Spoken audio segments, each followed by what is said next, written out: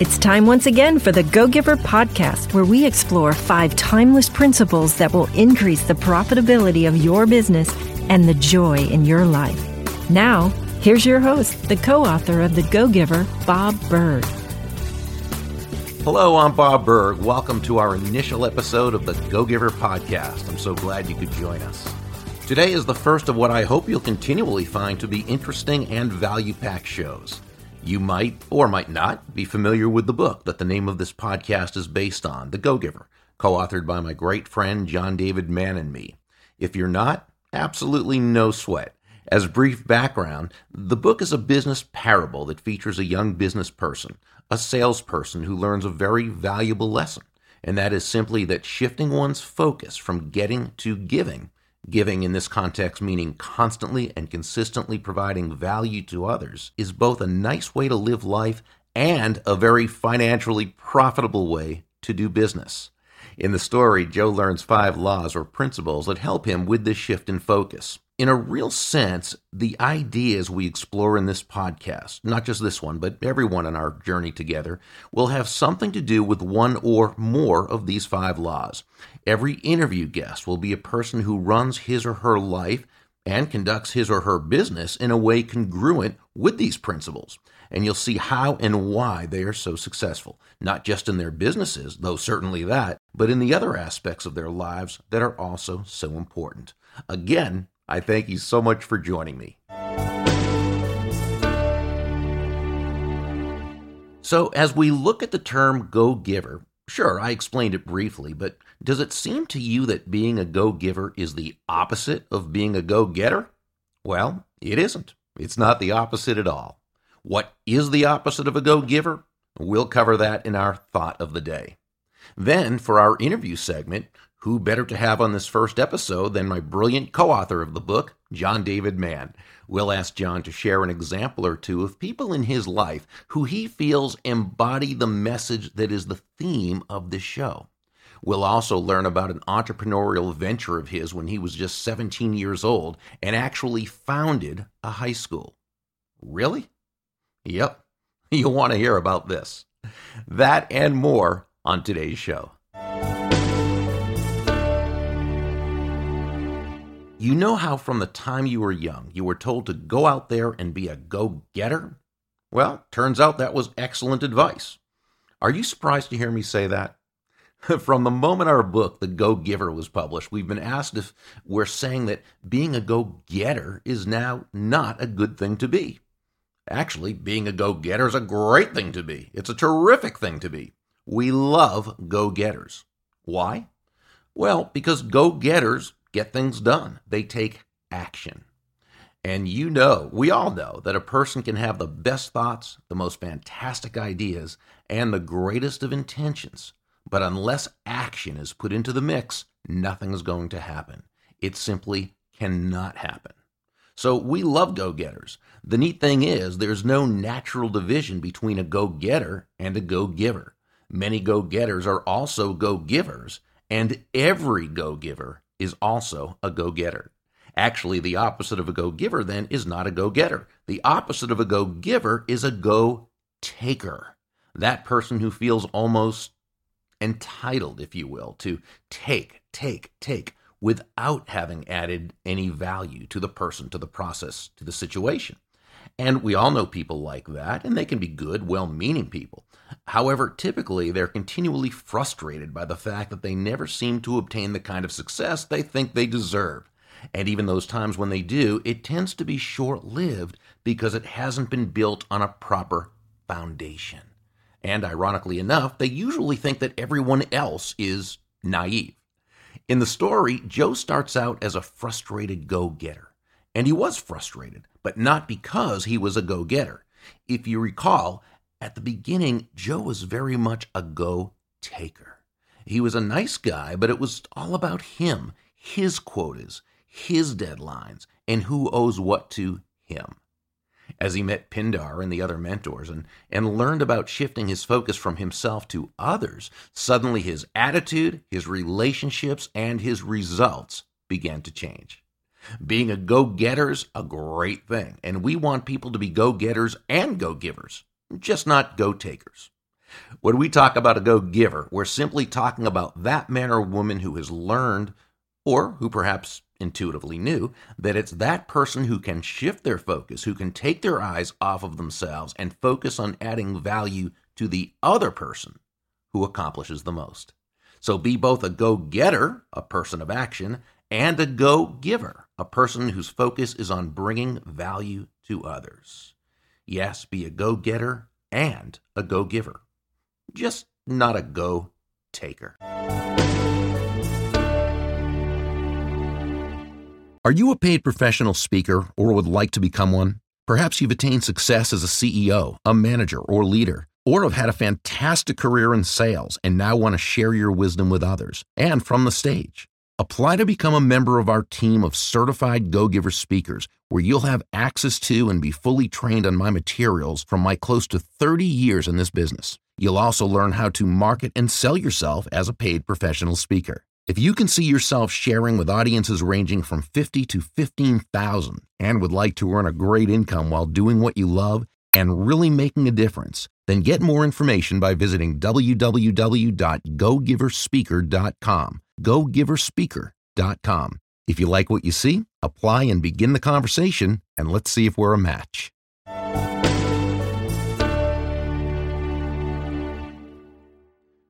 And of course, today being our very first episode, we have with us my awesome and amazing co-author of The Go-Giver, John David Mann. But this is far from his only book. He's the co-author of a number of New York Times bestsellers, his latest, Among Heroes, with former Navy SEAL Brandon Webb. He also publishes a fantastic blog, which you can find over at John David Mann, with two N's, johndavidmann.com. Welcome, my friend and brother. Hello there. Hey, John, I mentioned earlier in the show that you actually founded a private high school at the ripe old entrepreneurial age of 17. You've got to tell us about that first. Yeah, it's funny. When you say that, I picture ivy-colored brick walls and, a very prestigious private institution. It wasn't exactly like that. So sure. So here is, in the short version, here's what happened. So I was 17 years old, and a handful of friends and I were disaffected teenagers. And we weren't disaffected with life or disaffected with society. We were disaffected in particular with our schools. We were all going to public schools, and they weren't great schools, and we weren't learning a lot. And it just felt like we were kind of putting in time and punching a clock, and our lives were just draining like sand through the hourglass. And we weren't really. We had hunger. We wanted to learn. We wanted to do stuff. So we said, hey, what if we had our own school? And for some reason, like the bumblebee who flies because it doesn't know that it's physically impossible for it to do that, the thought that we couldn't do that never entered our minds. We just said, yeah, that would be cool. Wouldn't that be cool? Yeah, it would be cool. And so we set about, on weekends, because we were all in school 5 days a week, we set about having meetings at each other's houses, talking about what would this be like? How would we do this? What would a day look like? Were parents involved in this too, or just right now the kids? At first, parents were just kind of looking at this saying, that's interesting. But we had, a handful of us had extraordinarily supportive parents who became involved not directly as in doing the planning and spearheading anything, but involved as our support system very early on. And that's helpful. Really why this happened. Okay. So how did you do it? I mean, was it, and this is now, this is of course a few years ago. 5 or 6 years ago at least. Yeah. So what was the process? Did you have to officially drop out of school first? I don't even think there was... Okay, here's what we did. So we were all about my age, 17. I was the only one who dropped out, and I sort of took an ad hoc position as spearhead, I guess, among the students, among the teenagers. And we just kept meeting and developing our plan and saying, how would we do this? And at some point, we decided, you know what, we need an adult. We need a director that we can work with who will be kind of the voice of the school to the outside world. And we had already by that time kind of got our idea around what we wanted the school to be like. We wanted to be a school where, at that time, the free school movement and alternative school movement had kind of a reputation, deserved or not, among many adults as students who just wanted to rebel and drop out and kind of do nothing and smoke grass or whatever. That was not us. We wanted to have a school that was not heavily structured, that didn't have any quote requirements, but that provided the opportunity for us to study whatever we wanted to study. We wanted to study a lot, and I'll tell you about how that ended up when we actually opened the following year. But so we began interviewing for the position of director. Oh, I love that. It was a full-time position. The salary we set at $0. And we began interviewing through connections through our parents. We began attracting extraordinary, fascinating individuals who came to interview with us for the position of director. I think we interviewed 5, 6, maybe 7, I don't recall, but a handful of unusual, amazing adults, and we eventually selected one. His name is Julian F. Thompson. He is a novelist. He wasn't a novelist then, but he is now. He's still around. You can find him on the internet if you poke around. And he came and joined us. He lived in one of our houses at the parents' whim and discretion, and was a boarder for months. And I would go over to his place in the morning. I would drive over, and I would find him already at 8 o'clock in the morning at his typewriter with a brown paper shopping bag at his feet full of finished, typed, addressed, stamped envelopes, letters he'd written looking for funds. He was fundraising. He set about fundraising, looking for ways of support, looking for a building. And long story short, we opened the following September with 50 students in a building that gave us its use for the year. We had a core staff of 3 who were paid, including the director, and we had volunteer faculty from among the parent body, everybody from IBM computer whizzes to my dad, who was a PhD musicologist, my mom, all kinds of subjects. And we had at one point in that first year, we had in one semester, we set the year into 5 semesters of I think 5 weeks each. And at one point we had 50 students and 56 different course offerings. Wow. And it was my job. It fell to me to take a huge piece of paper and work out the schedule for the week. And I managed to, this is the hardest thing I think I ever did, to work out the schedule so we had all 50 students in all of their 56 classes meeting on different locations all through the week with carpools and nothing conflicting. And I still had one day off with my girlfriend. So it was what a fantastic story. I had known about it, but I didn't know it to that detail. So I'm actually finding out about a lot of this for the first time.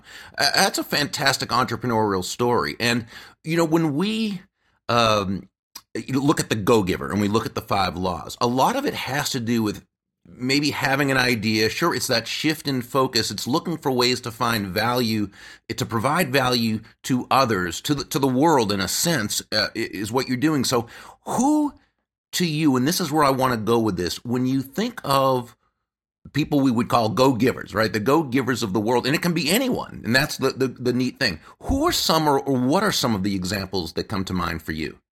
That's interesting how you led up to that too, because to me, one of the core ideas of the Go-Giver, not that we say this in the book, but it's this idea that that accomplishments of tremendous value first take place in thought, Yes. in the idea that you have. It's like the law of influence, where influence doesn't come from having money, having position, having power, having a resume, having accomplishments. All those things come after. Influence comes from your mindset, from your heart, from how you decide to behave. We talk about this in the book. And so to me, go-givers are people who, in addition to being of generous spirit, who put other people first, they're also people who accomplish extraordinary things, even though it might look impossible. So examples of go-givers in my life, oh gosh, there's just so many. And anybody can be a go-giver. It's got nothing to do with position or wealth or influence or any of those things. Anybody can put somebody else's interests first. I'll give you an example. My dad, he's one of the most influential go-givers in my life. My father was a very busy professional. He had a very rich, full career with multiple facets. He was a musicologist, he was a teacher, he was an author, he was a conductor. He had a lot going on. He had an office in his home, and he was always working. He wasn't a workaholic. He just loved what he did. After dinner, he would pad upstairs to his study and he would work. But, and here's the point, I would go knock on his door because I wanted to tell him something, ask him something, share something inane or absurd. I was 5 years old, what have you. I don't remember once ever in my life him saying, listen, could you come back later? No matter what he was doing, unless he was on the phone, and then I wouldn't interrupt. No matter what he was doing, he always would say, what is it, my Johnny? He would always break. He always had time for me. He always made that time. And he and my mom together gave me these indescribable, ineluctable, incalculable gifts of believing in me, always having time for me, always being supportive of me, even when it looked impossible. Which you've now been able to share with the world, and you've been able to spread their influence through you and touch so many lives. They're both gone from the physical plane, but boy, yes, their influence lives with us still. So I know we're pressed for time. Let me give you another example, totally different sphere. My wife, I regard my wife as one of the most giving people I've ever met. It's and she gives in the littlest, simplest ways. She tells me every day how much she appreciates me. She tells me every day how grateful she is for August 8th, 2008, the day we got married. She does just these little things. She brings me tea, or she does this for me. She closes the door when she knows that I'm on a call like I am right now. It's the gestures, the little things, even more than the huge gifts of life. Here's another go-giver, totally different sphere. Not somebody you might think of as a go-giver, but one of my favorite examples, Rodney Dangerfield. Now, why do I say Rodney Dangerfield? Who don't get no respect, Rodney Dangerfield is known to the world as this funny comedian, this guy with the affect and the bulging eyes and perspiring and the nervous twitches and so forth. To comedians, he was the most generous, supportive, wonderful, unselfish man who ever lived. Dangerfield spent the first 10 years of his career clinically depressed, failing, struggling, got divorced, he married his wife, they got divorced again. His life was a failure. And at some point, he was selling aluminum siding during the day and struggling to rebuild his failed career at night. At some point, he found the formula that allowed him to get a toehold in success, and he immediately began to champion other comedians. Yes, he did. Jay Leno, Conan O'Brien, he got Jim Carrey started, Adam Sandler, Tim Allen, Roseanne Barr, Jerry Seinfeld, all these comedians and a ton more whose names you know. You talk to them about how they got their start, they will all mention Rodney Dangerfield, and that he was just the most. One guy said, Don Herrera said that he was one of those rare performers who was never threatened by somebody else's success. Mm-hmm. And that, to me, is the mark of a go-giver in career. It's so easy for professionals to be threatened by their colleagues. This is a big world. There's enough success to go around for everybody. Dangerfield understood that, and he lived that. And that to me, that's being a go-giver. And all three examples you brought up, your parents, your wife, Anna, Rodney Dangerfield, all very successful people in all the different senses in which success can be measured. Exactly. Yeah, that's fantastic. Well, John, thank you for being the first guest on the Go-Giver podcast. Of course, I hope you'll be coming back all the time, and always love speaking with you. I always learn so much, and you have been such an amazing blessing as a co-author who is really, the lead writer, the lead storyteller, and also as a friend and really someone who's become a brother. And we just thank you for being you. Man, this partnership has changed my life. Back to you.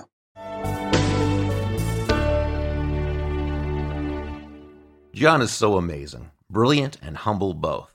And we learn from John that anyone at any time and at any age can take action, provide exceptional value to the lives of many, and make a huge difference. So let's ask ourselves, what one thing can we do today to provide value to others? It doesn't have to be something different like founding a school before you're 18. It might be simply doing with excellence what you do best, or being empathetic to a friend or customer, or finding a way to make a coworker feel appreciated. What will you do today to provide that kind of value? If you received value from this episode, please post a review on iTunes. Your review will also help others to more easily find this show, and I'd appreciate that greatly. Well, that's all for our very first episode. I sure hope you enjoyed it and you'll come back and join us again. The Go-Giver podcast is brought to you by thegogiver.com. Visit www.thegogiver.com and get chapter 1 of our book and check out everything on the site you find of interest. You can join the Go-Giver Ambassadors page on Facebook, get information on becoming a certified Go-Giver speaker, connect with John David Mann on his personal website as well as on Facebook and Twitter, and the same for me, of course. It's all right there at thegogiver.com. Stop on by. Hey, thank you so much for joining me, and until next time, I'm Bob Berg, wishing you a great day.